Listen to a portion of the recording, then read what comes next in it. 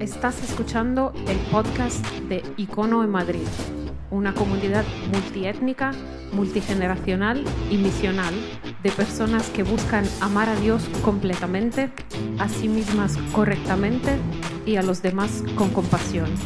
Este es el mensaje del domingo pasado. Que, como ya habéis visto la semana pasada, no cargamos mucho en la Biblia en esta vez, sino que es una de esas series que yo llamo series de la frontera. Es una serie donde hablamos, donde tenemos unas conversaciones sobre lo que pasa en la frontera entre la fe y la no fe. Y ahí estamos todos muchas veces. Yo creo que tanto si crees en Jesús, si crees que hay un Dios, como si no lo crees, vas a pensar, muchos estamos ahí muchas veces. ¿Hay un Dios, no hay un Dios, sí o no? ¿Y qué pasa? Y la mayoría no cree, pero yo sí creo, pero ni siquiera sé lo que creo. Y es una de esas conversaciones que yo llamo en la frontera. Hay que asumir muchas cosas muchas veces, pero me gustaría que hablásemos de esto porque creo que es vital en nuestro mundo. Porque hay una relación, y esa es la conversación que hemos tenido la semana pasada, fue la primera, y si no la has escuchado, puedes ir a la página web y escucharla. Hoy es la segunda parte y terminamos la semana que viene, ¿ok? Esta conversación. La razón por la que lo estamos haciendo y no estamos haciendo otra serie es muy sencilla. Es que tanto aquellos que creen como aquellos que no creen en nada, yo creo que luchan con esta misma idea. La idea de que hay un enfrentamiento entre fe y razón, entre fe y razón, entre ciencia y fe. Hay un mito popular, algo que se asume de manera popular, que es como que si crees en Jesús o si tienes tendencias espirituales, si dices, sí, yo creo que hay un Dios ahí fuera, es como que tienes que dejar tu cerebro en la puerta y ser menos racional. Y hay el lado contrapuesto, es que si quieres perseguir una carrera científica y ser racional, ni se te ocurra hablar de Dios. Y eso no es un cuento. Hay personas literalmente en el mundo académico universitario que están perdiendo su trabajo. Biólogos, estudiantes de física, que están perdiendo sus trabajos, quizás no en España, pero sí en Estados Unidos. Porque en medio de las teorías que hablan, tratan de incorporar o meter el lenguaje o la idea de que hay un Dios ahí fuera. Uno de esos, por ejemplo, debates más fuertes es el que tiene que ver entre la teoría de la evolución y la teoría del diseño inteligente. Recuerda esto, cuando te hable alguien y te diga, es que eso del diseño inteligente es religión. No es religión. Teoría del diseño inteligente es ciencia que trata de incluir a Dios por la evidencia que hay en la naturaleza. Es tan sencillo como eso. Y personas, biólogos, personas increíbles, con capacidad increíble, están siendo puestos en los márgenes de la sociedad, están siendo apartados en los márgenes de la academia, simplemente, ¿por qué? Porque no son suficientemente racionales o científicos. Parece que hay un encuentro y quizás tú luchas con eso, yo lucho con eso constantemente. Entonces estamos en una serie donde tratamos de hablar de esa relación y romper ese mito de una vez por todas. Y es imposible tratarlo todo, es imposible recordarlo todo porque hay muchos datos y muchos ejemplos para poner. Pero lo que quiero que te lleves de aquí no es tanto información, lo que quiero que te lleves de aquí es una sensación. Es una sensación de la misma sensación que tenía Pablo cuando escribe, yo sé a quién he creído. Y que salgas ahí y vayas a un mundo donde todo el mundo es súper, hiper, uber, mega científico. Y puedas llevar la cabeza alta en tu convicción de quién es Jesús. ¿Por qué? Porque eso no significa ser menos racional. No significa dejar tu cerebro en la puerta. No significa dejar de hacer preguntas. No significa dar un salto de fe. Odio esa expresión. Dar el salto de fe con los ojos cerrados. Eso no existe en Jesús. Y yo creo que tanto si crees en Jesús como si no, yo quiero que esta serie te esté retando. ¿Ok? Porque mi propósito para hoy, sobre todo para hoy, ¿ok? Lo que vamos a ver hoy, espero que sean ejemplos que te gusten, sobre todo son las personas de ciencia y espero que os gusten. A mí, la verdad es que me lo pasé genial preparando esto, ¿ok? Yo no sé si va a salir bien, pero me lo pasé genial. Me lo pasé como un niño con libros de ciencia nuevos, no sé si existe algo así. Pero, ¿no os encantan los olores nuevos al libro, cuando abres el libro por primera vez? Pensé que lo iba a mencionar. Pensé que había más gente que le gustaban libros. Pero hay una cosa que quiero, sobre todo hoy, y el punto de hablar de todo esto no es hacerte mejor para cuando juegues al trivia, ¿ok?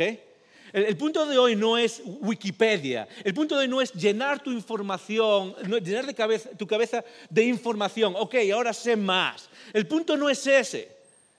El punto de lo que vamos a hablar, aunque es mucha información, está aquí. Está en cómo te sientes acerca de tu relación, de tu fe en relación con el mundo en el que vives. Un mundo que presume de ser extra racional y súper científico, donde no cabe el lenguaje de Dios. Y como leímos la semana pasada incluso, cuando Richard Dawkins dice, tener fe es precisamente creer en ausencia de evidencia. Y vimos que eso no es cierto, que es absolutamente no cierto. Y lo que quiero que saques de aquí hoy, si solo puedes sacar una cosa, es que salgas por esa puerta y digas, ¡guau! Lo que creo. Es que sientas esa seguridad de lo que crees, de que no es solo porque lo hemos descubierto racionalmente, pero es algo tremendamente asentado en cómo descubrimos el universo en el que vivimos. Y a medida que avanza la ciencia, eso es lo que quiero hablar hoy, ¿ok? Cuanto más avanza el mundo científico, la imagen que da global más se parece a la imagen de fe. Cuanto más avanza, recuerda esto siempre, ¿ok? Cuanto más avanza el mundo de la academia, el mundo científico en el que vivimos, esa imagen que produce poco a poco, cada vez se parece más a la imagen que tú y yo creemos como seguidores de Jesús. Es cierto, quizás hace un siglo o 2 siglos lo que se llama la ciencia de la edad moderna. La edad moderna, la modernidad no está hoy, es hace unos siglos, ¿ok? Hoy es la edad contemporánea, la edad moderna. La ciencia de la edad moderna era tremendamente materialista, era tremendamente antisobrenatural. La ciencia de hoy en día es completamente distinta. Así que cuando alguien te diga, hey, ¿sabes qué? La ciencia ha desbancado a Dios. La primera pregunta que te digo, ¿qué ciencia? Porque la ciencia no es algo monolítico. Y lo que quiero mostraros hoy, lo que quiero demostrarnos hoy, es que hay una conexión increíblemente profunda entre los descubrimientos científicos y lo que nos enseña la fe. Y eso es lo que quiero que te lleves hoy, cargada, de una manera que podamos entender, pero al nivel de corazón. ¿Estás conmigo? ¿Estás conmigo? ¿Sí? Ok. Antes de seguir, recordamos que esta es una serie un poco compleja. Es un poco abstracta, es un poco quizás más filosófica que los demás. Entonces sé que hay preguntas, a veces se forman comentarios. Así que lo que estamos haciendo en esta serie es una práctica que hacemos de vez en cuando, ¿okay? Que es la de preguntas y respuestas. Si mientras estás escuchando algo te surge una pregunta, puedes enviarla a preguntas@icono.online. Preguntas@icono.online. Puedes sacar tu teléfono, saca tu teléfono. Sacamos nuestro teléfono en la iglesia, eso es. Le pones la luz, pone la luz, y ahora haces. No, es verdad. Ok. Sacas el teléfono y puedes escribir desde tu teléfono ahora mismo. Puedes escribir ¿qué? A preguntas@icono.online. ¿Ok? No añadas un .com al final, no hay .com al final. Alguno dice, hey, yo envío una pregunta y luego dices, no, .online.com. No existe, es solo .online. ¿Ok? Y puedes mandar tu pregunta y al final de esta conversación hoy mismo vamos a tratar de responder algunas de las que lleguen y crear esta conversación sobre todo este tema tan fascinante que es la ciencia, la razón y la fe. ¿Okay? Así que mientras estamos hablando puedes enviar tus preguntas sin ningún problema. Ok, abre tu Biblia. Lo que quiero hacer hoy es simplemente dar una imagen, es como pintar un cuadro, ¿ok? Eso es lo único que quiero hacer hoy, a ver si lo consigo, no sé si lo voy a conseguir, pero quiero pintarnos un cuadro como iglesia, ¿ok? Y si nos estás visitando también. Este es el cuadro que quiero pintar, es cómo conecta las verdades científicas con las verdades que creemos por fe. Es que hay una conexión, no hay un divorcio, no están separados, sino que hay una conexión intrínseca entre la ciencia que se descubre hoy en día y la fe. Y que no tienes que luchar con tu razón para tener fe, no tienes que luchar con tu fe para tener... No, la idea están conectadas y cada vez más. Pero en lugar de hacerlo, habría 1000 cosas de las que podría hablar. Voy a hacerlo en un lugar específico y es en la creación. Abre tu Biblia en Génesis capítulo 1. Hey, si nunca has abierto tu Biblia es súper fácil, ¿ok? Abres la primera tapa, pasas la primera página y la primera página que te encuentras con letras, ahí estás en Génesis 1, ¿ok? Súper fácil. Abres tu Biblia en Génesis 1 y si no te preocupes, puedes verlo en tu tablet o puedes juntarte con alguien que tenga una Biblia. ¿Okay? Y quiero quedarme en Génesis 1 para tratar de ver 3 cosas. ¿Okay? En Génesis 1 y 2 son básicamente el relato de la creación. ¿Okay? Es simplemente eso, el relato de la creación. Y puedes leerlo en casa. Hay 2 cosas increíbles acerca del relato de la creación. El primero es su profundidad espiritual. Yo leo el relato de la creación básicamente una vez al mes. Y cada vez saco más acerca de la vida espiritual y de cómo funcionamos los seres humanos, ¿ok? En esos primeros 3 capítulos. Pero lo segundo que hay aquí es la creación del universo y la creación del ser humano. Creación del universo, capítulo 1, creación del ser humano en capítulo 2. Pero hay 3 cosas aquí que llaman la atención en cuanto a lo que creemos por fe, porque lo pone este libro aquí. Hay 3 afirmaciones de lo que pone este libro aquí y lo que dice la ciencia hoy en día. No hace un siglo, no hace 100 años, no la ciencia de la revolución científica hace 3 siglos. No. Lo que dice hoy y lo que sabemos hoy acerca de la ciencia. Y cómo hoy la ciencia se acerca mucho más a la visión de lo que nos dice este libro que llamamos la Biblia. ¿Estás conmigo? Ok. Esto es lo que quiero que te lleves. Y para empezar vamos a leer todo esto y vamos a hablar de todo esto con un filtro. Y un filtro que es una pregunta. Porque creo que muchas veces las cuestiones que tenemos entre ciencia y fe no tienen nada que ver con información. Tienen que ver con algo mucho más profundo, sobre todo algo que nos ataca a nuestra generación, sobre todo a los más jóvenes. El conflicto entre fe y ciencia no tiene que ver con información, tiene que ver con algo más profundo. Y eso es lo que quiero llamarte hoy. Porque si no recuperamos esto que voy a mencionar ahora, creo que da igual de lo que hables. Creo que da igual que hablemos de ciencia y de razón y de espiritualidad y de seguir a Jesús, si no conservamos una disposición humana básica. Déjame hacerte una pregunta para empezar. La pregunta que filtra todo lo que vamos a hacer es esta. ¿Hemos quizá perdido la capacidad de asombro espiritual? ¿Hemos quizá, cristianos, no cristianos, hemos quizá perdido la capacidad de asombro espiritual?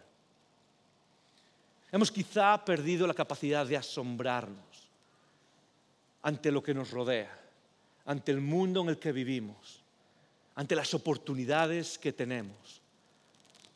Somos la generación que más puede viajar en la historia por placer y somos la que menos nos asombramos. Vamos de foto en selfie, jamás parando a ver lo que está delante de nosotros. Y creo que una de las disciplinas espirituales que más hemos perdido y que más nos impide ver de lo que vamos a hablar hoy no es información, es la capacidad de asombro. ¿Cuándo fue la última vez que llegaste a un lugar y viste un atardecer o viste pájaros volando? Y es como que el mundo se te va y dices, wow. La capacidad de asombro es básicamente eso, es wow ante la vida. ¿Cuándo fue la última vez, aquellos que estáis casados y casadas, cuándo fue la última vez que miraste a tu marido o a tu mujer y dijiste, wow? Alguna lo dice, pero ya no dice, wow, qué desastre. No va por ahí los tiros, ¿ok? Era más el otro wow. Es el mismo wow de la primera vez, yo me acuerdo la primera vez que veía a mí en Guatemala. Y os puedo prometer, era una sala como esta y ella se sentó delante como buena estudiante, yo me senté detrás como mal estudiante.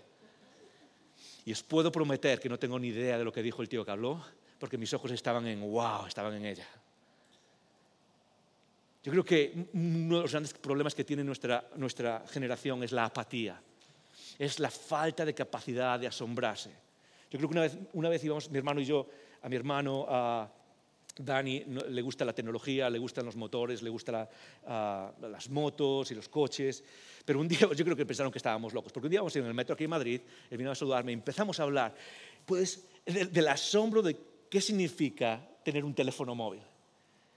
¿Te acuerdas cuando, tú imagínate, me dice él, tú imagínate que te dicen hace 15 años en Galicia, con las televisiones cuadradas que había, que dentro de 20 años vas a tener la televisión en tu mano, en una tableta? Los hubiéramos hemos dicho que estaban locos, ¿sí o no? Y empezamos a hablar de lo increíble que es esto. Y yo puedo hablar aquí y llamar a alguien al otro lado del mundo y hablar en tiempo real. O sea, no es como que lanza la conversación y tiene que llegar allá. No, habla en tiempo real, ¿ok? Y empezamos a... Yo creo que la gente pensaba que estábamos locos. Y quizás lo estábamos, ¿ok? No estoy diciendo que no. Hay muchas cosas que aún no se han averiguado de cómo funciona esto aquí dentro. Pero has perdido la capacidad de asombrarte. La capacidad, por ejemplo, de asombrarte de los sabores. Yo no sé a cuántos os gusta la comida. ¿A cuántos os gusta cocinar? ¿A alguien le gusta cocinar? Ok, ahora vienen los míos. ¿A cuántos os gusta comer? Eso es. Hay muchos más de esos. A mí me encanta comer. Yo sé que no se nota, ¿ok? ¿Y por qué os reís? ¿Cuándo fue la última vez que te asombraste por los sabores, los olores, por los colores? ¿Habéis visto estos vídeos últimamente de personas, sobre todo niños, a los que les ponen gafas, unas gafas por primera vez, que les dan la capacidad de ver color porque ven en blanco y negro? ¿Sí? ¿Habéis visto la cara? Es como... Y te das cuenta que eso no se finge, esa cara no se finge. O los niños que les ponen los aparatos en los oídos, sí, los habéis visto, ¿verdad? En Facebook. Y de repente se les salen los ojos y empiezan con el asombro de lo que significa escuchar a mamá por primera vez. Y yo creo que todo lo que hablamos, lo que vamos a hablar, tiene que ver con asombro, no solo con intelecto. Por eso el salmista en la Biblia, en los Salmos, escribe un poema para hablar de esto. No escribe un tratado científico o un tratado filosófico como Eclesiastés. No, escribe un poema que expresa emociones. Y en el Salmo 19, el salmista, el poeta, escribe un poema para expresar una emoción. Y la emoción es esta, dice el Salmo 19.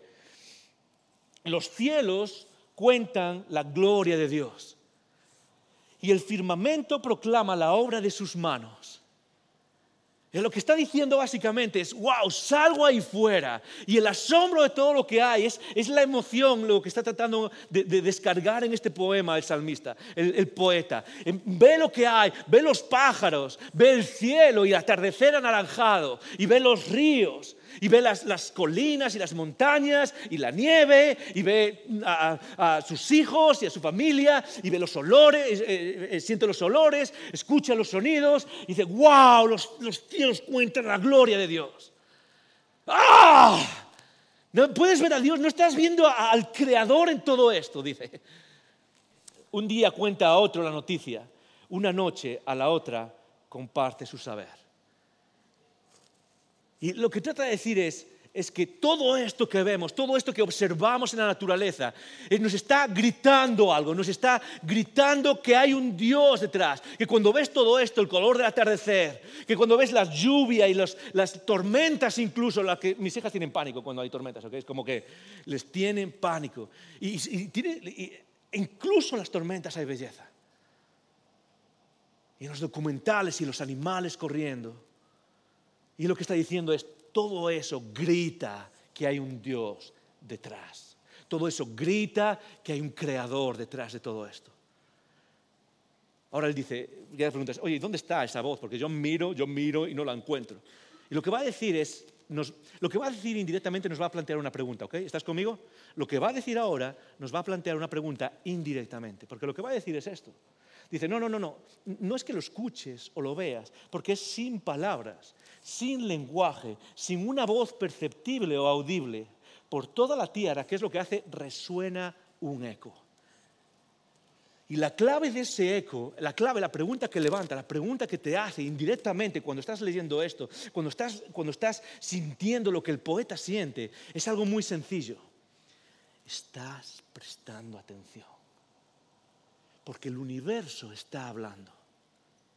A algunos les da vuelta, a algunos fundamentalistas cristianos les da vuelta. El universo habla. Sí, el universo está hablando. El universo resuena con el mensaje de la belleza de Dios. Las galaxias, las estrellas, las imágenes que ponemos en las postales, la playa de aguas transparentes. El delfín que va al lado del barco. Tus hijos, la cara de tus hijos cuando aprenden algo nuevo. Y todo eso refleja la belleza de Dios. Y la pregunta es, sí es cierto que no hay palabras, pero estás prestando atención. Estás prestando atención. Porque en medio de todo esto nos encontramos con el pasaje de Génesis, si tienes tu Biblia en Génesis capítulo 1. Es el pasaje de la creación de este universo en el cual el salmista dice que hay belleza. Y de repente vemos 3 partes, ¿ok? Quiero llamar tu atención a 3 partes, y esas 3 partes son 3 lugares en los que la ciencia conecta con la fe, y eso lo hace para reflejar la belleza de Dios, no para apartarnos de Dios. ¿Estás conmigo? ¿Sí? ¿Estás conmigo? Esto significa sí. ¿Estás conmigo? Eso es, vamos allá. 3 partes. La primera parte es el primer versículo. Dice, el primer versículo dice Génesis 1:1. Empieza así la Biblia, ¿ok? En el principio creó Dios los cielos y la tierra. ¡Bum! Ahí está, esa es la primera frase. Hey, ¿cómo empezó todo? Dios lo creó. Y la palabra detrás de crear en hebreo, que es bará, significa literalmente crear de la nada. Crear de la nada, se llama crear ex nihilo. Es crear absolutamente de la nada. No es lo que tú y yo hacemos cuando hacemos una estatua, que creamos de algo. No, es producir de la nada. En el principio produjo Dios los cielos y la tierra. En el segundo lugar, lo que vemos es los 7 días de la creación, ¿ok? Incluso si no crees en Jesús, tú te acuerdas de esos 7 días. En el principio y luego en el primer día creó Dios la luz y en el segundo día creó Dios, y va por orden 7 días creando.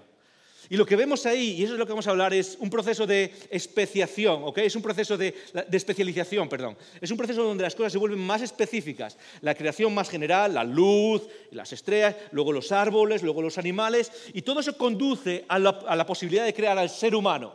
Entonces, lo que está hablando ese proceso es un proceso de volverse, la creación es cada vez más específica hasta que todo eso que creó antes hace posible que se cree el ser humano, ¿ok? Y en tercer lugar, en el capítulo 2, ¿ok? En el versículo 20, y puso Adán nombre a toda bestia. Entonces vemos la creación, los segundos vemos lo especial, y luego el tercero que hay es el tercer punto, y es la primera tarea que Dios le da al hombre, ¿ok? La primera tarea es pon nombres a los animales. Son 3 aspectos de la creación del universo, la creación del ser humano, la creación de la tarea del ser humano, ¿ok? ¿Estás conmigo? En esas 3 áreas lo que vamos a ver es cómo la ciencia y la fe se juntan. Entonces, en primer lugar, lo que vemos es, en el principio Dios creó los cielos y la tierra. Y hay un problema en el mundo de la ciencia, sobre todo cuando tenemos con la ciencia, hay un problema. Y el problema está en la palabra en el principio. Ese es el problema. No es que Dios creó, es el principio. Por siglos y siglos y siglos hubo una visión de la realidad que difiere completamente de lo que tú y yo creemos ahora. La palabra que nos cuesta muchas veces, sobre todo aquellos que somos cristianos, es una palabra que todo el mundo conoce, es esta, es el Big Bang. Ayúdame ahí, eso es el Big Bang. ¿Cuánto se suena la palabra Big Bang? Ok, es el Big Bang, ok. Y esa palabra nos cuesta sobre todo, ¿por qué? Porque tiene un tono es ciencia contra lo que cree la religión, ¿sí? Es como, no, el Big Bang es la explicación científica de cómo empezó todo en este universo. Es la explicación científica de cómo comenzó el universo. Así que es como que se utiliza para ir en contra de las creencias cristianas o las creencias de fe de lo que creen los cristianos. Y muchas veces esto se habla en las clases, en las universidades, quizás es tu caso, de cómo, hey, ¿sabes qué? El mundo comenzó como un Big Bang, ¿ok? Así que estos cristianos están completamente locos. Lo cierto, y esto es lo más interesante, es que el Big Bang, lejos de ser algo que contradice la fe cristiana, es algo que apoya la fe cristiana. Es algo que fundamenta científicamente lo que ya creíamos por fe. Es algo tan profundo, tan increíble, que lejos de ser algo como, oh no, el Big Bang, no lo menciones porque es algo que nos cuesta a los que tenemos fe, al contrario, afirma nuestra fe. ¿Por qué? Muy fácil. Algo de lo que quizás no has escuchado, algo de lo que no se habla normalmente. La visión general del universo en la historia es que el universo nunca tuvo un principio. La visión general a lo largo de la historia no es que el universo tenía un principio y que fue Dios quien lo creó, sino que desde Aristóteles mismo, a lo largo de la historia, la ciencia afirmaba que el mundo o el universo es todo lo que habría siempre y es todo lo que había antes. Es decir, lo que afirmaba era la experiencia humana. Tú sales a la calle un día y ves que las cosas son como son, vuelves a casa, sales a la calle el próximo día, las cosas son como son, y dices, ¿sabes qué? Mi abuelo me contaba que esto era igual, mi bisabuelo me contaba que esto era igual. Todo esto siempre fue así y siempre será así. Y eso además facilitaba una cosa para la ciencia, y es la repetición, la constancia, el principio de constancia que es tan importante en la ciencia, y es que las cosas se repiten y son iguales, y eso te permite estudiar la naturaleza. Pero pasó algo, y es que vinieron varias personas en el año 1914. En el año 1914 y 1915 aparecen estas personas. Ponme la primera fotografía, dame la primera fotografía, Dan. Eso es. Aparece Besto Slipher, ¿ok? Y esta persona lo que hace es empezar a dar la primera base empírica de la expansión del universo, ¿ok? Es la primera base empírica de la expansión del universo. ¿Por qué es tan importante esto? Él lo que dijo es, mira, voy a mirar el universo, ¿ok? Voy a empezar a mirar el universo. Y lo que hizo fue ver que las cosas se separaban unas de otras. Y lo que enseñó fue esto. ¿Estás conmigo? ¿Estás conmigo aquí? Lo que enseñó fue esto. Es que las cosas no solo se separan, no es que se separe una estrella de otra estrella y se separe. Es que el espacio mismo que hay entre las cosas, el espacio se está separando y eso hace que las cosas se separen. Lo que él razonó es lo mismo que tú y yo podemos razonar. Que si las cosas se están separando y le damos marcha atrás al vídeo, ¿qué es lo que pasa? Que en algún momento las cosas fueron nada. Estaban juntas en un inicio, en un momento inicial. Entonces esta fue la primera base empírica en el año 1914 más o menos. Ahora, piensa bien por esto. Por miles de años la humanidad asumió que el universo no tenía un principio. Y cuando uno viene a Génesis 1, la humanidad, por lo menos por 1000 años, cuando lee esto, dice, esto no tiene ningún sentido. El universo no tuvo principio, pero aquí dice que el principio Dios creó los cielos y la tierra. Y por años había un enfrentamiento entre la ciencia y la fe. Hasta que llegaron estas personas, hasta que llegó quizás otro que vas a conocer más. Llegó esta persona. Ah, cómo me gustan sus pelos. Cómo me gustan sus pelos. Algún día me gustaría ser un genio, no para ser un genio, sino para peinarme como me dé la gana, como hacer, ¿sí o no? Puedes hacerlo. Albert Einstein. Albert Einstein, más o menos en los años 1915, 1920, publica unas monografías con la famosa teoría de la relatividad. Y la famosa teoría de la relatividad, ¿sabes qué es lo que hace? Es, básicamente, implica que el universo tiene un comienzo absoluto. Que el universo empezó en un momento cero. Ahora, tú podrás decir, wow, esto es ciencia lo que estaba hablando. Y tú podrás pensar, wow, esta gente, Einstein y los demás, seguramente estaban haciendo fiestas. Seguramente estaban haciendo como, es increíble lo que estamos descubriendo, es increíble, qué increíble lo que es. Y wow, no puedo creerme que estemos descubriendo, que estemos sacando estas nuevas ideas con pruebas empíricas, observación de las estrellas, pero también con teoría matemática en cuanto a Einstein. Y tú pensarías que esta gente estaría, wow, dándole mil vueltas. Y lo cierto es que la verdad es la contraria. Cuando estas conversaciones empezaron a salir en el mundo de la ciencia, cuando empezó a rodar esta idea de que el mundo puede ser que tenga, el universo tuvo un principio, la reacción fue esta, ¿ok? Y voy a usar una palabra que usaron muchos de los primeros científicos. La idea de que el universo tenga un principio es asquerosa, es repugnante. Estos primeros científicos no podían aguantar la idea de que el universo tuviese un principio. De hecho, Einstein mismo, hasta el final de su vida, luchó contra las implicaciones de su propia teoría. Einstein, tu teoría es buena e implica que el universo tiene un principio. Me da igual. Luchaba contra esa idea porque le parecía asquerosa. De hecho, uno de sus propios científicos, dale para atrás, Dani, a la cita que pusimos antes. Dale para atrás. No, dale para atrás, Dani, a la cita que pusimos antes. Después, gracias, eso es. Eso es. La noción, esto lo dice Sir Eddington, la noción de un principio me parece repugnante. Me parece repugnante, simplemente no creo que el presente estado de las cosas comenzó con un bang, ¿ok? La idea de un universo que se expande es ridícula, increíble y me deja frío. ¿Sabes por qué me deja frío? ¿Sabes por qué nos deja frío? ¿Sabes por qué a la primera ciencia, que venía de miles de años pensando que el universo era eterno, ¿sabes por qué los dejaba frío? Es muy fácil, lo estás pensando ahora, yo sé que lo tienes en tu mente. Es porque hay un principio universal, que es este. Es que todo lo que tiene un principio tiene una causa. Todo lo que tiene un principio tiene una causa. Y cuando tú dices que hubo un Big Bang, la pregunta racional, más racional que te puedes hacer es muy sencilla. ¿Quién hizo el Bang? ¿Quién hizo el Bang? Y a los primeros científicos les parecía repugnante y trataron de luchar con todas sus fuerzas contra la idea de un inicio. ¿Por qué? Porque la idea de un inicio, recuerda esto, por primera vez en la historia, era la prueba científica que Génesis 1:1 es cierto. Y la ciencia cada vez se acerca más a lo que ya creíamos.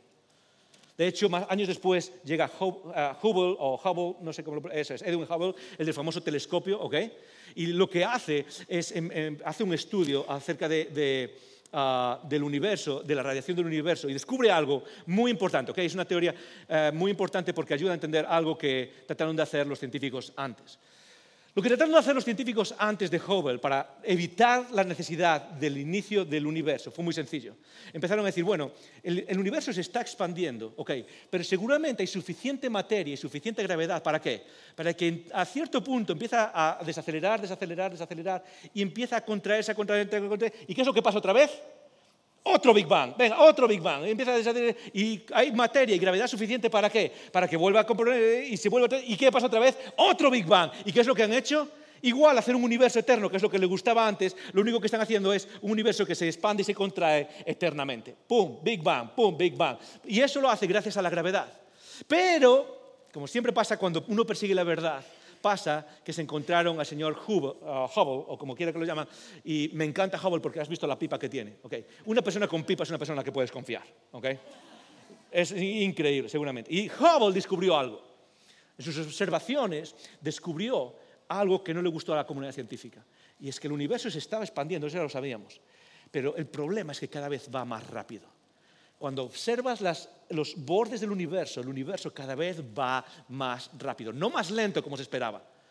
Lo que se esperaba es que el universo tiene más o menos 14 billones de años y se esperaba que dentro de unos 20 billones de años volviese a contraerse. Y Hubble las observaciones, lo que hace es decir, no, esto va cada vez más rápido. ¿Y sabes qué es lo que va a pasar si va cada vez más rápido? Que la segunda ley de la termodinámica va a hacer que algún día esto simplemente se acabe.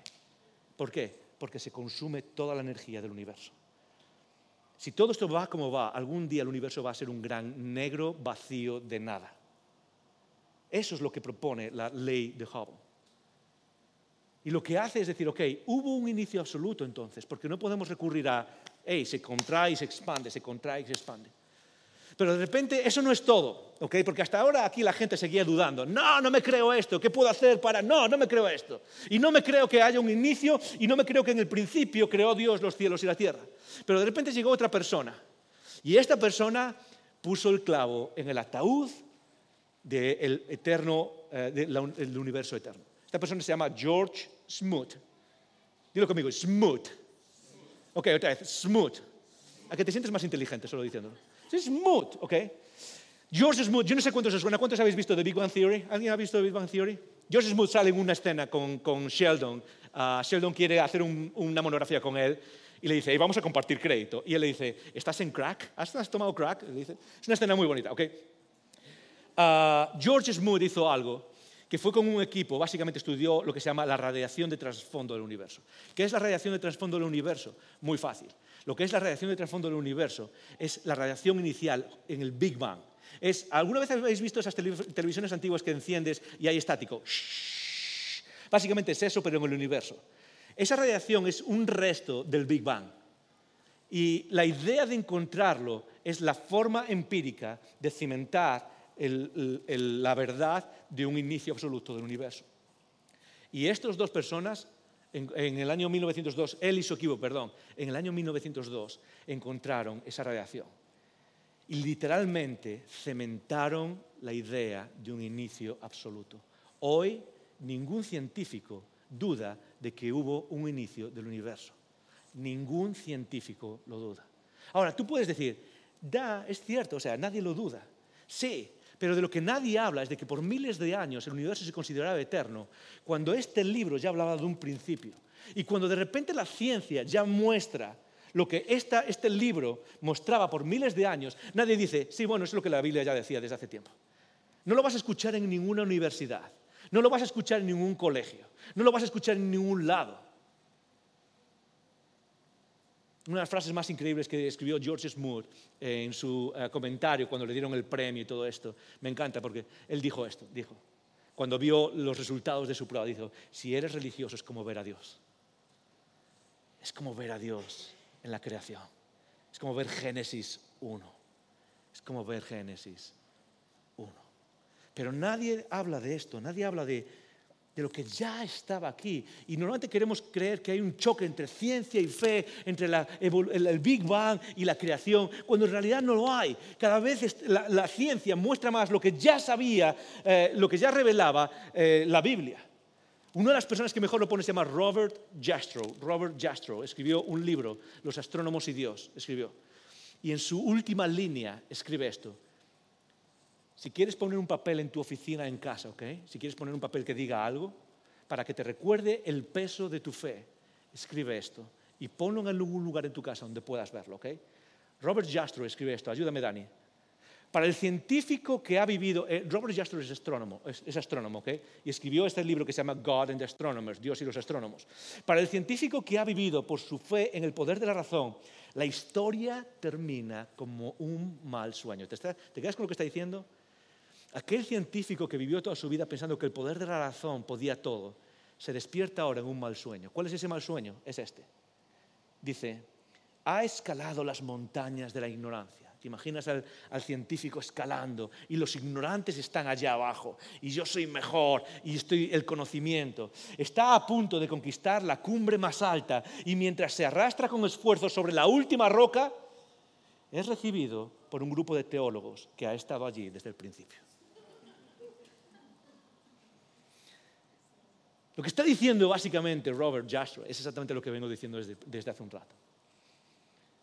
Es que cuando viene la ciencia y en el año 1992 cimenta y celebra que el universo tuvo un comienzo, nuestra reacción debía ser, sí, ¿sabes qué? Hace como 3.500 años que está en este libro. Yo no sé, podías haberlo leído un poco más. No es ningún secreto.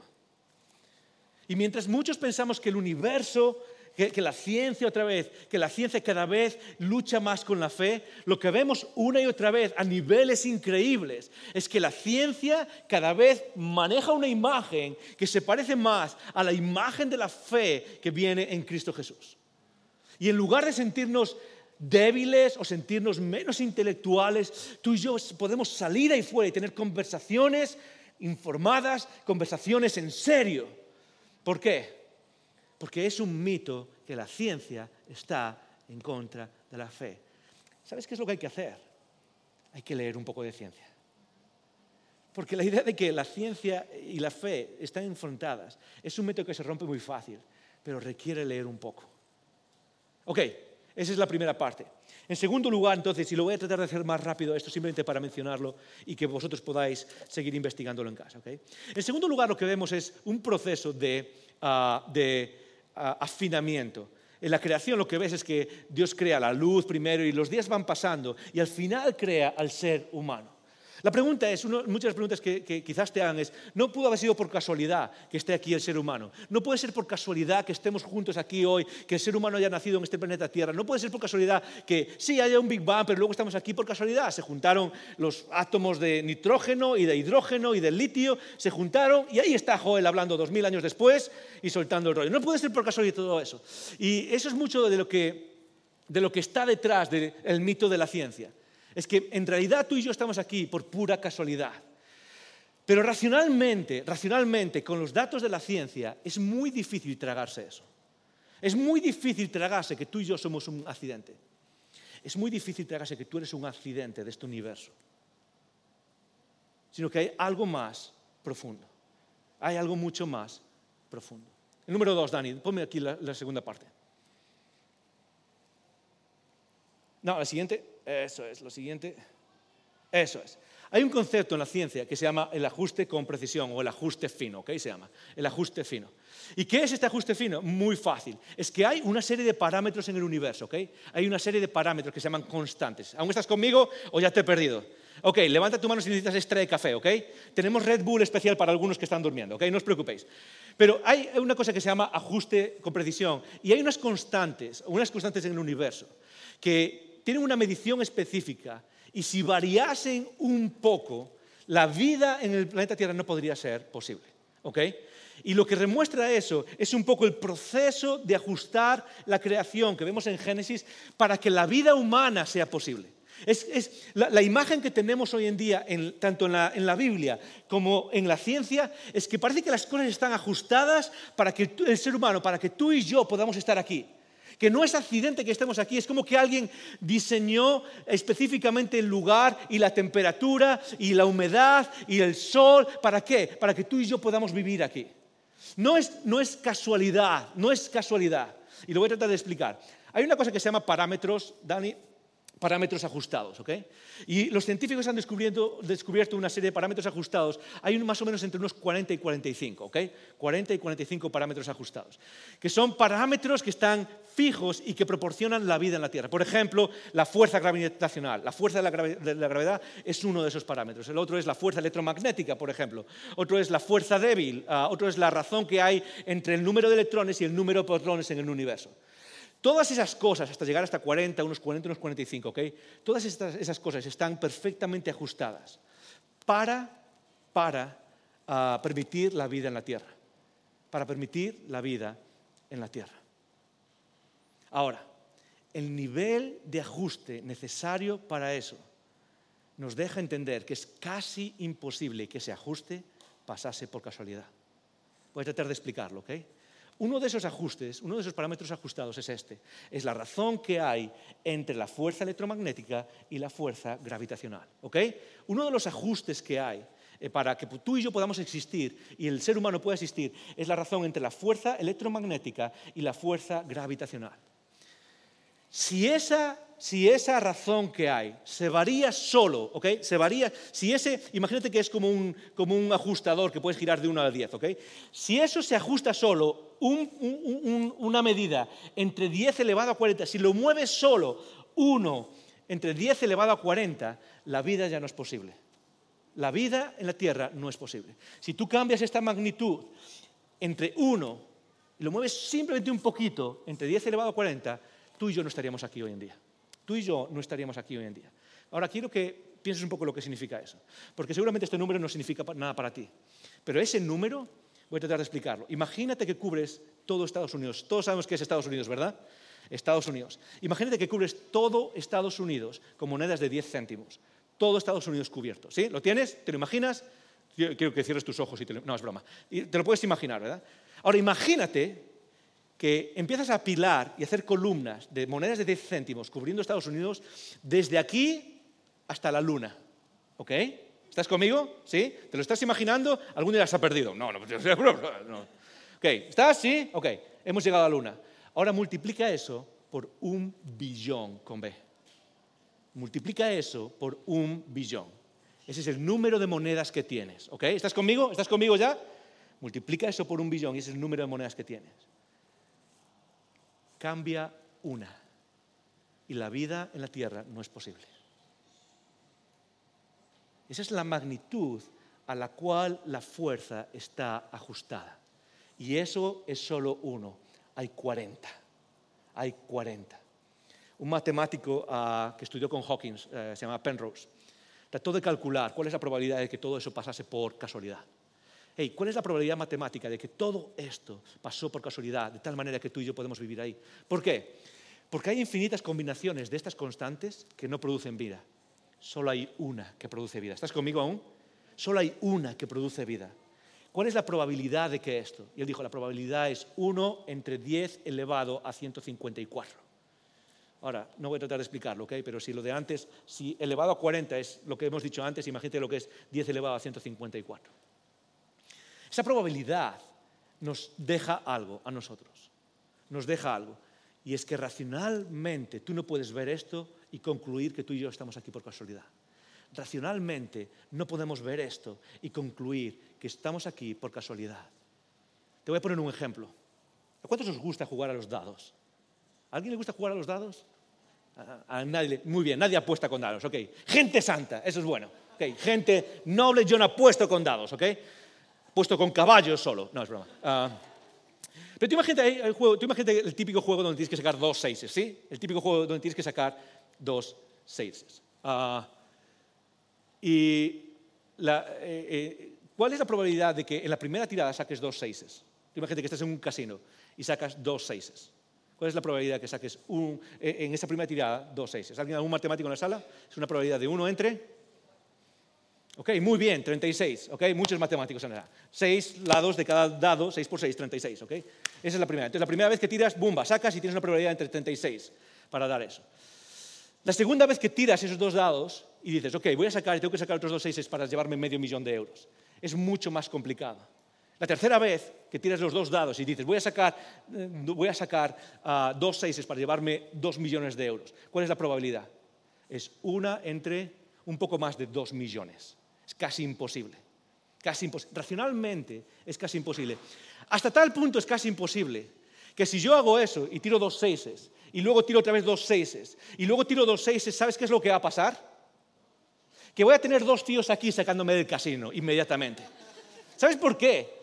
Porque racionalmente ellos van a decir que esto no pasó por casualidad. No tengo ni idea de lo que estás haciendo, pero hay intención aquí. ¿Sí o no? Y eso pasa solo con 2 dados. Ahora vuelve aquí conmigo. Racionalmente, si tú te declaras una persona racional, no puedes aceptar la idea de que estamos aquí por casualidad. Lo que te lleva a todo esto es a aceptar una idea, y es que alguien afinó todos esos parámetros específicamente para que tú y yo pudiésemos vivir. Y eso es lo que está enseñando la ciencia. Eso es lo que está enseñando la ciencia. Okay. Tenemos entonces la creación, el ajuste. Quiero llevaros a otro más. Y termino con esto. Esto es el más corto de los 3. Ese más corto de los 3 y nos habla acerca de la idea de la evolución. La idea de la evolución, ¿ok? Muchos de nosotros pensamos que la ciencia de la evolución se enfrenta a la fe y que la idea de la evolución es algo fijo. Sales ahí fuera y es como, sí, evolución por aquí, evolución por allá, evolución. En mis estudios de psicología, por ejemplo, básicamente los libros mencionan más evolución que cualquier otra cosa. Evolución filogénica, evolución filogenética, evolución. Pero hay áreas de la ciencia hoy en día que de alguna manera luchan con la idea de la evolución. Una de ellas es una de la que no se suele hablar mucho. Pero hay una área de la vida humana que nos separa radicalmente de los animales. Eso es lo que os quería hablar ahora aquí. Hay algo que nos separa radicalmente de los animales y es algo de lo que no se habla constantemente. Y una de las cosas que más nos separa de los animales es el lenguaje. Es el lenguaje. El fenómeno del lenguaje, tal y como lo conocemos en los seres humanos, no existe en el mundo animal. No existe en el mundo animal. El área del lenguaje específicamente que hace que nos separa de los seres humanos es específicamente la gramática y la sintaxis. La gramática y la sintaxis. ¿Alguna vez habéis escuchado esta idea de que han entrenado a monos y ahora de repente hay monos que pueden hablar y contar historias? ¿Sí?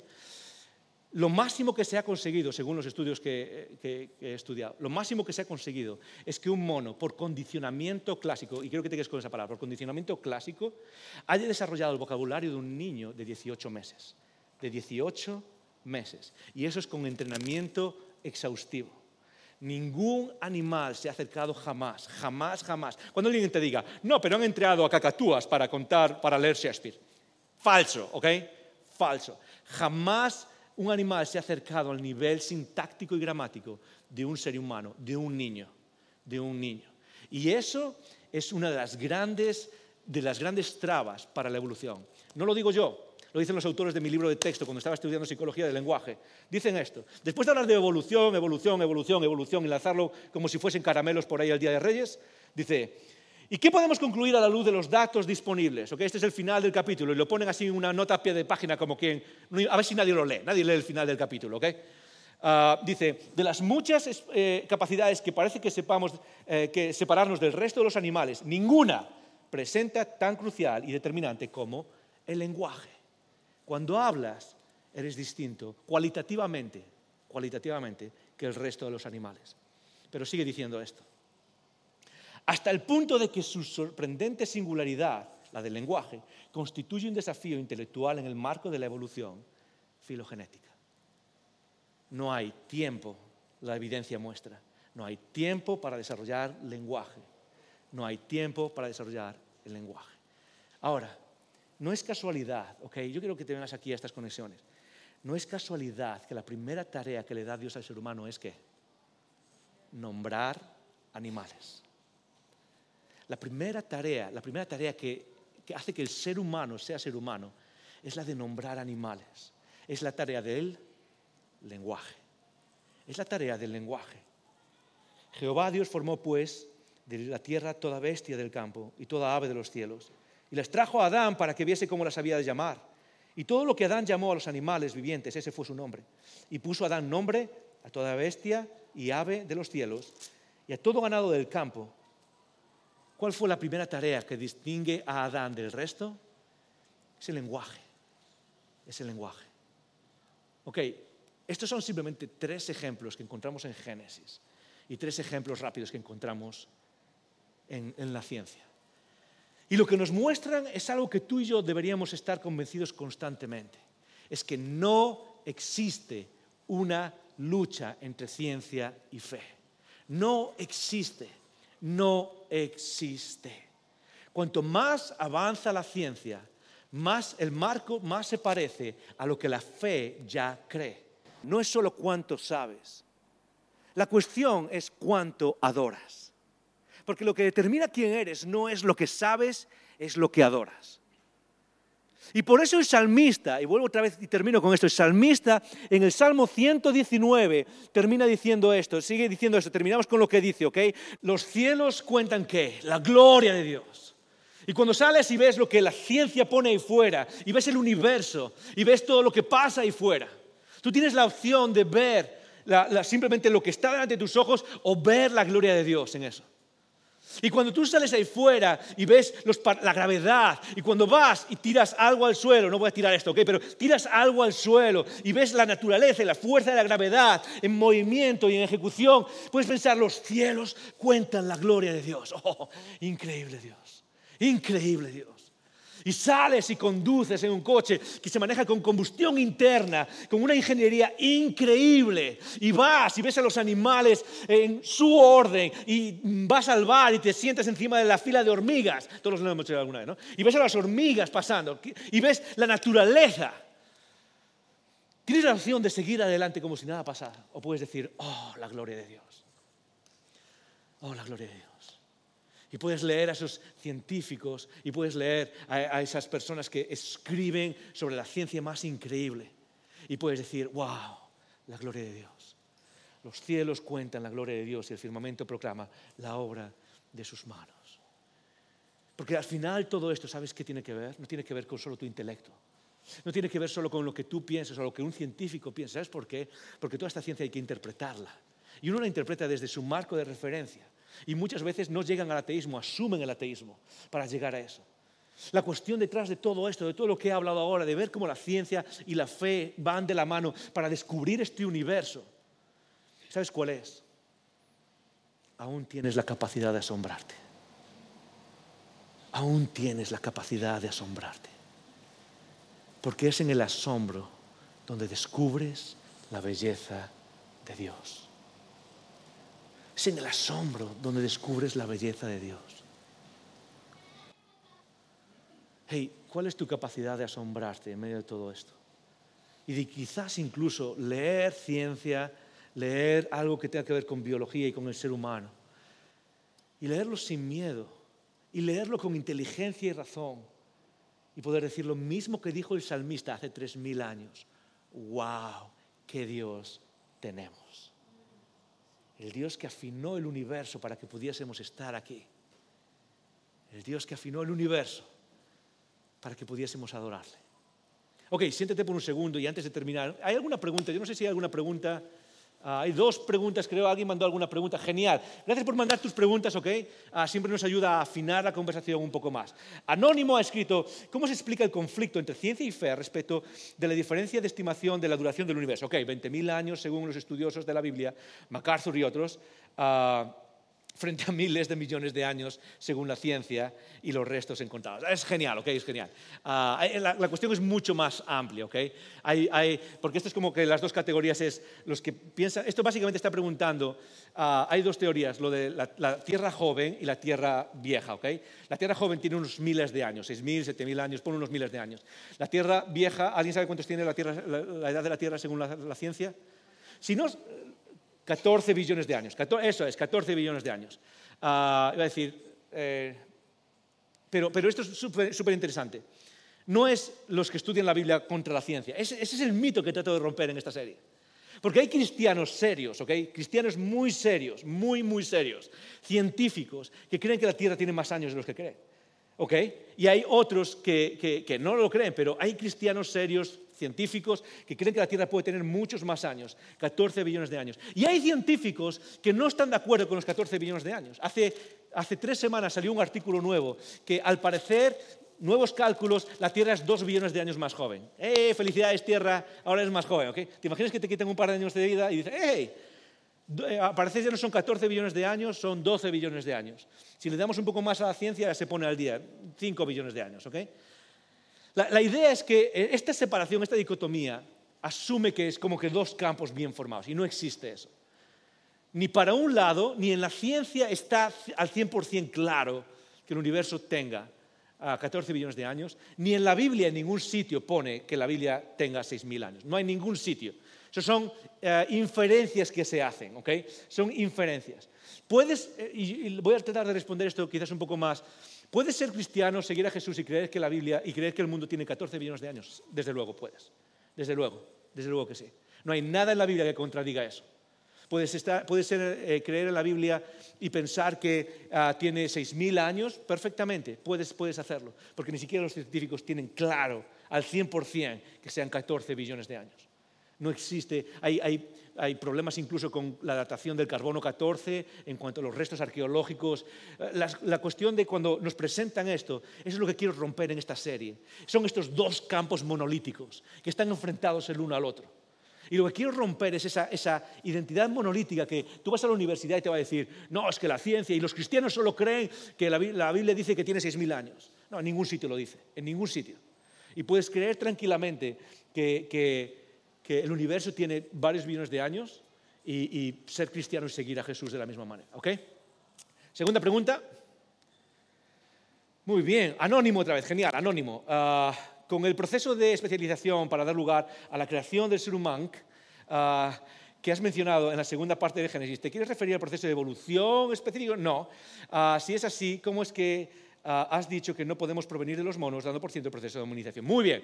No, cuando digo el proceso de especialización no me refiero al proceso de evolución. Me refería a cómo Dios en Génesis, cuando ves los 7 días de la creación, es como que Dios está afinando esas tuercas de las que hablaba antes para crear un ambiente propicio para el ser humano. Eso es lo que decía con especialización. Se vuelve específico. ¿Okay? Es como que Dios va creando cada vez algo más específico que permite la vida. Y eso es exactamente lo que enseña la ciencia también. Entonces no me refería a la evolución como teoría de la evolución. ¿Okay? Si es así, ¿cómo es que has dicho que no podemos provenir de los monos, dado por cierto el proceso de hominización? Bueno, este es un proceso, la verdad es que es muy complejo y que incluso hay un debate muy grande fuera de la religión, ¿okay? Muy grande, muy grande. Hace poco un profesor en California, y otra vez, yo no soy especialista en eso tampoco, pero sí leo artículos para estar al día. Hace poco un profesor en California acaba de ganar un juicio porque su universidad lo echó. El profesor no era profesor, él era el manager del microscopio del laboratorio de paleontología. ¿Okay? Y esta persona descubrió lo que se llama tejido blando en uno de los fósiles. Tejido blando, esa es la palabra clave, puedes buscarlo en Google, tejido blando. ¿Okay? Y la idea de tejido blanco echa por tierra toda la evolución. Si hay tejido blando en un fósil, se acabó el hecho de miles de años de evolución. ¿Okay? Y esta persona descubrió eso y lo echaron de la universidad, trataron de que no publicase sus hallazgos y acaba de ganar un juicio, le acaban de dar varios millones de dólares. Yo digo, ¡guau! Ok, aunque no me publiquen, pero si me dan un par de millones de dólares, No, es broma, ¿ok? Pero acaba de descubrir eso. Entonces, hay un gran debate en este proceso, ¿ok? Yo otra vez quiero romper esa idea de que esto está claro, esto está súper claro, ya todo lo tenemos claro. No, hay mucha controversia en eso. En cuanto al otro, no me refería a lo otro. ¿Hay otra pregunta? No sé si hay otra pregunta. ¿No? Ok, genial, muy bien. Hey, buenas preguntas, gracias por mandarla y espero que la semana que viene, que tenemos la última conversación sobre esta serie, mandes tus preguntas, ¿ok? Mandes tus preguntas y ayudes a esta conversación. ¿Están la ciencia y la fe reñidas? No, para nada. Y ahora cuando te levantes aquí y saludes a alguien y luego te vayas de aquí y salgas de ahí, hazme un favor. Sal con la convicción de que lo que hemos creído no es irracional. Sal con la convicción alta de que puedes entrar en una clase de biología, en una clase de filosofía y tener una conversación racional Y quizás no entiendas nada de lo que dice. ¿Sabes por qué? Porque tú quizás no eres especialista en todas esas cosas. Pero puedes tener la convicción alta de que no hay nada hoy en día en la ciencia que eche por tierra tus convicciones de fe. Así que, para no hacer esto un ejercicio, simplemente intelectual, te dejo con 2 preguntas, ¿ok? Te dejo con 2 preguntas. La primera pregunta es esta. ¿Estás escuchando? Si el universo habla, si las palabras de la gloria de Dios vienen en el horizonte, en el atardecer, vienen en la cascada y en el río, vienen en las flores, vienen en otros seres humanos, vienen en cómo está diseñado el cuerpo y el ADN y la complejidad del tejido neuronal. Si la voz de Dios puede escucharse en las montañas y en la ingeniería del motor de combustión, la pregunta es muy sencilla. ¿Estás escuchando? ¿Estás escuchando? Porque si estás escuchando, tarde o temprano, recibes el mensaje. La segunda pregunta es esta. No es solo si te estás escuchando, sino si estás incrementando, potenciando tu capacidad de asombro. ¿Sabes que a veces creo que vivimos el día a día y vamos al trabajo y vamos a nuestros sueños y nuestros sueños se rompen y tenemos problemas y llegamos al supermercado y nos hemos olvidado la tarjeta de crédito en casa y tengo que dejar las bolsas allí, o tenía 5 euros y me he gastado 5,50 y ahora veo que tengo que sacar los yogures de la bolsa, o voy por la carretera y me quedo sin gasolina y está lloviendo y es el único día que llueve en Madrid en 6 meses. Y sabes que todas esas rutinas del día a día y el tedio de nuestro día a día y de salir del trabajo y recoger a nuestros hijos e ir a casa y darte cuenta de que tu casa está hecho un asco y venirte abajo porque quizás piensas que eres un mal padre o una mala madre. Y en medio de todo eso, una de las peores cosas es que ahogan nuestra capacidad espiritual. Ahogan nuestra capacidad de asombrarnos en la rutina y en el día a día. Ahoga la capacidad de asombrarnos cuando vamos en el tráfico de la M30 y está lloviendo y podemos decir, la lluvia cuenta la gloria de Dios. Sí, estoy aparcado aquí en el tráfico, ¿ok? Pero la gloria de Dios se revela en la lluvia. Estás potenciando tu capacidad de asombrarte en este universo que Dios creó. Nunca pierdas la... Mira, si no te llevas algo y si ni siquiera eres cristiano, me da igual, ¿ok? Pero no salgas de aquí sin llevarte la capacidad de asombrarte. Porque cuando practicas la capacidad de asombrarte, te prometo una cosa. La belleza de Dios se va a hacer evidente a ti. Padre que estás en los cielos, gracias por el mundo que has creado. Gracias por escuchar estos recursos. Esperamos que te haya retado y motivado a vivir arriba, adentro y afuera. Recuerda que para conversar sobre estas ideas puedes participar en un Icono Grupo. Pásate por nuestra página web y encuentra más información. icono.online.